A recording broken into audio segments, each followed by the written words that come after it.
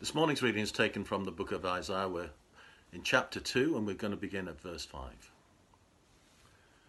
Come, descendants of Jacob, let us walk in the light of the Lord. You, Lord, have abandoned your people, the descendants of Jacob.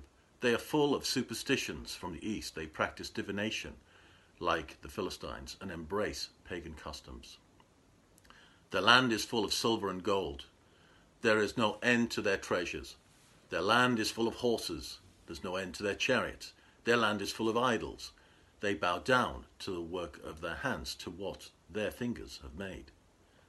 So people will be brought low and everyone humbled. Do not forgive them. Go into the rocks, hide in the ground from the fearful presence of the Lord and the splendor of his majesty.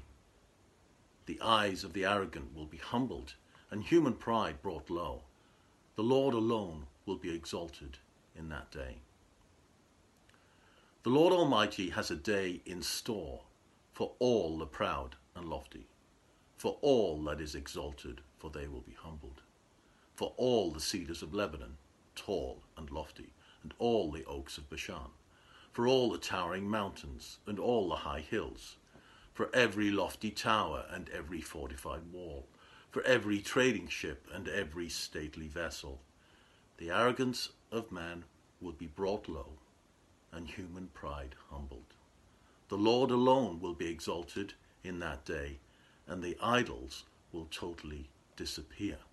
People will flee to the caves in the rocks and to holes in the ground from the fearful presence of the Lord and the splendor of his majesty when he rises to shake the earth.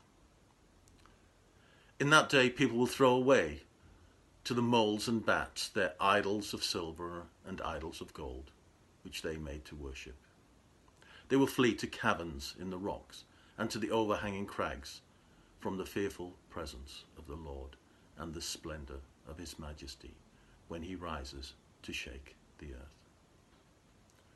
Stop trusting in mere humans who have but a breath in their nostrils. Why hold them in esteem? Our second reading is taken from the Gospel of Matthew, chapter 11, and I'm beginning at verse 28. Come to me, all you who are weary and burdened, and I will give you rest. Take my yoke upon you and learn from me, for I am gentle and humble in heart, and you will find rest for your souls. For my yoke is easy and my burden is light. This is the word of the Lord. Thanks be to God.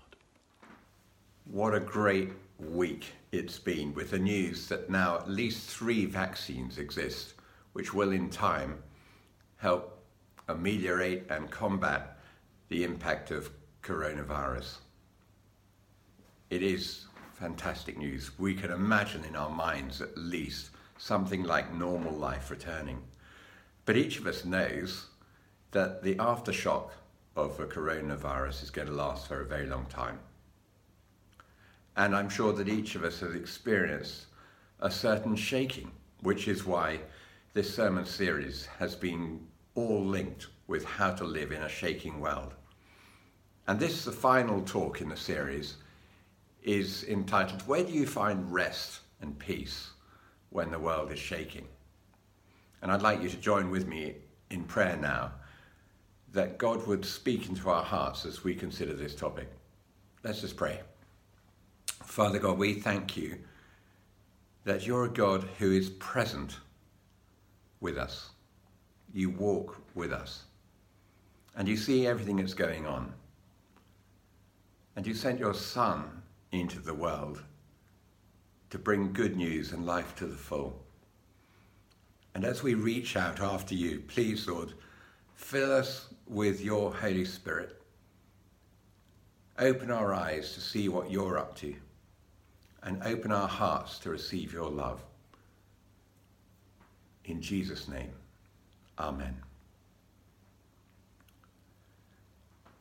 As I was penning this talk, I realized, just as you realized, that the short answer to the question, where do you turn, for peace and rest, is bound to end up with the name Jesus. And we shouldn't dismiss the answer just because it's predictable. I rather like the story of a young teacher who went in to teach a group of children during their assembly. But he began by asking a question. I'm going to describe something, and I want you to shout out when you recognize what it is. And so he began. He said, I live outdoors. I have rather a long, fluffy tail. I have 2 floppy, hairy ears. Oh, I like eating carrots, and Father McGregor isn't exactly my best friend. And at this point, a young child shouted out, well, the answer is Jesus, but you sound dreadfully like a rabbit. And I think when we consider where do you go for rest and peace, we must be careful that we don't just fob ourselves off with the correct answer, but actually don't act on it in the least. And I want to begin this talk, where you go for rest and peace, where the world is shaking, with a different vantage point, if I may. And it's just to make this observation, that in Scripture, in many places, we're told that when the world shakes, it does so with God's permission. Many of us at this time of year would normally be enjoying listening to a performance of Handel's Messiah. And very near the beginning is a striking number, if I could call it that, where Handel sets to music Haggai, chapter 2, verse 6. In a little while I will once more shake the heavens and the earth, the sea and the dry land. And the theme of shaking the earth is picked up at least 3 or 4 times in the book of Isaiah. And in the reading you heard read, in chapter 2, Isaiah describes for us the impact and what happens to the way we do life and the way we relate to God when we realize that he's shaking the earth.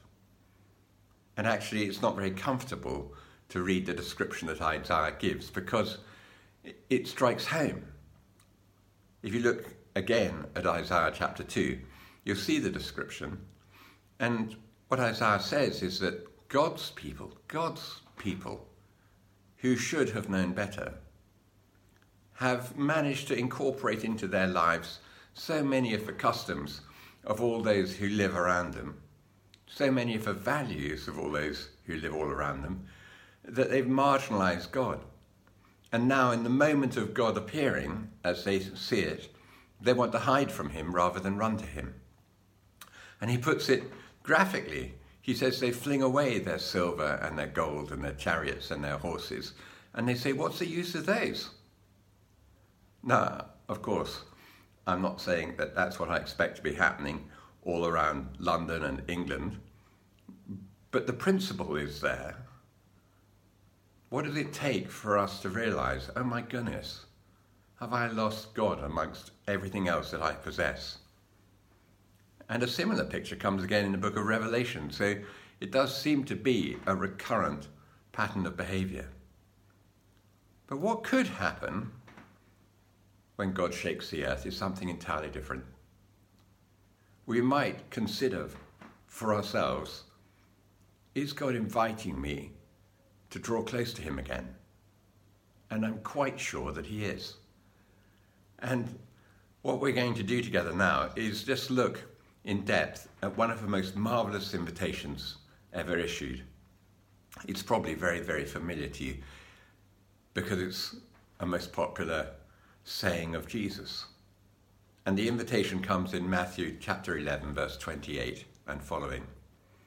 Come to me, all of you who are weary and burdened, and I will give you rest.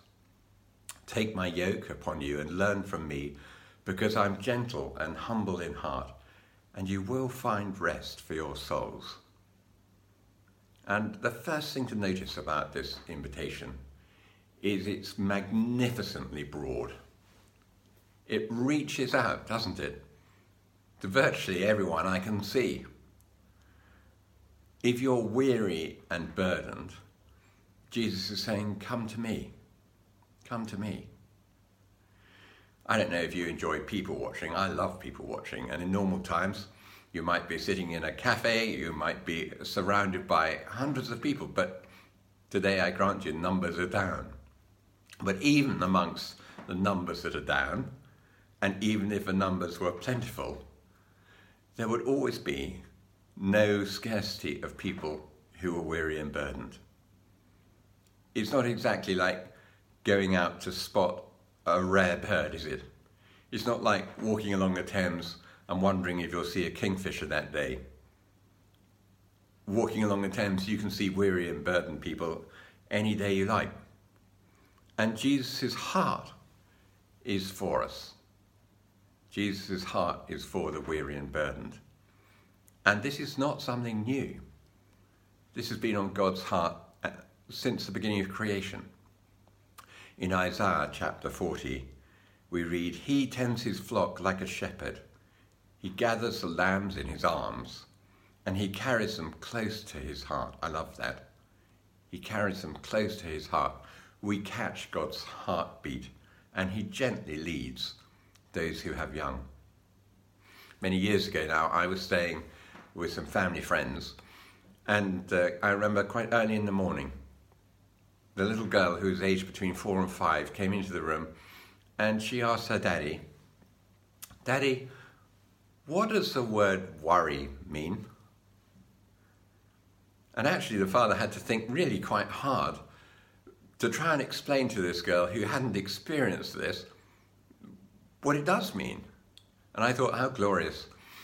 Most of us, we don't have a problem understanding or living worry. We experience it all too well. Well, Jesus reaches out to those who are worried, wearied, burdened. And before we can come to him, before we actually trust him enough, it's no different from approaching anyone else. You need to know, well, before I'm vulnerable to you, what is actually in your heart? Can I trust you? And Jesus speaks to that when he says, "Because I am gentle and lowly in heart, and you'll find rest for your souls." And we need to lean into that word gentle to try and catch exactly what Jesus is describing. And when I investigated exactly what it means, commentators told me that it is quite precise, actually. It can be translated meek, but I'm not sure that helps us a lot, because then we have to think about, well, what does meek mean? And often people think that equates with weak, but it doesn't. This word gentle really means controlled strength. And maybe it's easier to catch the image if you think of some powerful animal, like a very strong horse. And I think they're called Lipizzaner horses, the horses that perform in Vienna. They're absolutely massive things, and you can see they have great, great strength. And yet they're trained to do the most incredibly delicate maneuvers. And when it comes to Jesus, his strength is absolutely awesome. Absolutely no one who met Jesus thought that he was a weakling or a pushover.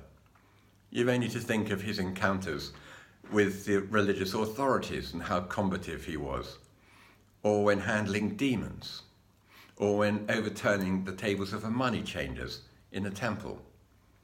He could be fierce if he wanted to, but he could be gentle too, and kind. I think the best example of his controlled strength actually can be found all through the last chapters of his life. In the Garden of Gethsemane, you'll remember that his friend Peter couldn't bear it when he was being arrested, and Peter whips out his sword, strikes off the ear of Malchus, and Jesus says, "Put back your sword." And then he says, "Don't you know all those who draw the sword will die by the sword?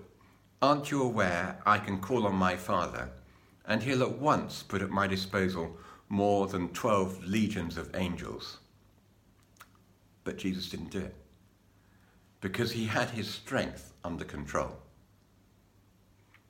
In the Old Testament, this quality of God's is described movingly like this: a bruised reed he will not break, and a smouldering flame he will not extinguish. And Matthew quotes those verses in his gospel too. That's exactly what God is like. Despite his enormous strength, he won't snuff us out. He won't flick us away when we're on the point of breaking. No, his heart is gentle, so we can approach him with confidence. Now back to this invitation of Jesus's. Yes, he says, come to me, if you're weary. And then he promises something. He promises a gift, or more precisely, an exchange. We're used to exchanges. We talk in London of the stock exchange or the metal exchange. Well, here there's an exchange. An exchange, we hand over weariness, tiredness, burdens, and God gives us peace and rest for our souls. And again, this isn't some New Testament idea that suddenly arrives with Jesus. It's consistent with God throughout the scriptures. In Isaiah writes, I live in a high and holy place, but also with the one who is contrite and lowly in spirit, to revive the spirit of the lowly, to revive the heart of the contrite. Peace, peace to those far and near, says the Lord, and I'll heal them, but the wicked are like the tossing sea, who cannot rest, whose waves cast up mire and mud. There is no peace, says my God, for the wicked. And that's in Isaiah 57. And this is one of the reasons that it's so important to come to Jesus himself, because we'll never find peace. We'll never find abundant life. We'll never know what it is to be burden-free unless we bring our lives into God's presence. And it's Jesus saying, go on, come on, let me bring that soul rest to you. And if being shaken were to drive us into the arms of God, well, that would prove to be worth it. I'm sure each of us knows people, if we haven't experienced it ourselves even, we'll know people whose lives haven't gone the way they planned. And in that moment of crisis, or maybe after months and months of crisis, it's as if God has been speaking to them saying, yes, this has been, from your point of view, a disaster, but turn to me and see what I can do, because I care. I care for the weary and burdened. In fact, I'd be very, very surprised if that didn't happen in some form or other for all of us at some point in our life. But let's see that in this invitation, there's not just an open offer, it also really is a conditional offer. An offer that rests on conditions. And the condition is this. Jesus says, take my yoke upon you and learn from me. I don't know much about farming, but I have seen pictures of animals that are yoked together. And it's very clear, isn't it, that if you're yoked to something else, one animal to another, if we were yoked to Jesus, we would have to keep in step with him. We'd have to agree, really, to go wherever he leads us. We would be saying to him, you can be the Lord of my life. And Jesus says that to us. If you want to receive the wonderful gift I have, then you've got to let me put my yoke upon your shoulders. And we might balk at that, and I'm sure we would. But Jesus says, and know this, my yoke is easy and my burden is light. And I'm told by those who study these things that it doesn't mean because my yoke is easy peasy, it's a cinch to accomplish. No, but what it does mean is my yoke is well fitting. It's made to measure. It's perfect for you. And this is the reassurance that Jesus gives to his followers, to you and to me, even when the world is shaking. Come to me if you're weary and burdened, and I can refresh you. You can trust me, but you must walk in step with me. And don't worry, because my plans for you are tailor-made for you. And the last condition is this, and learn from me. It is true, isn't it, that we're disciples for life. The L plates never come off. We're always learners. And Jesus says, yes, you are. Come to me. Come to me. Trust me. Catch what's going on in my heart. And you'll find rest for your souls and purpose for your life. Let's pray that that's exactly what we will do over the coming weeks and months, both individually, but also together as God's family, egging one another on time and time again to come back to the source of our life, not to be afraid, not to be cast down, but to encourage one another and to be saying to the Lord, Lord, this corona pandemic, shaking us to the core, individually, as a church, as a country, as a universe, really. Please, Lord, reach out to us and teach us to come to you, to be willing to walk in step with you, and to receive your rest. Let's pray together. Father God, thank you for the love that you have for us. And thank you for this magnificent invitation, which we need to respond to, not just once, but time and time again. Please, Lord, give us the reality of experiencing the peace and love that you have.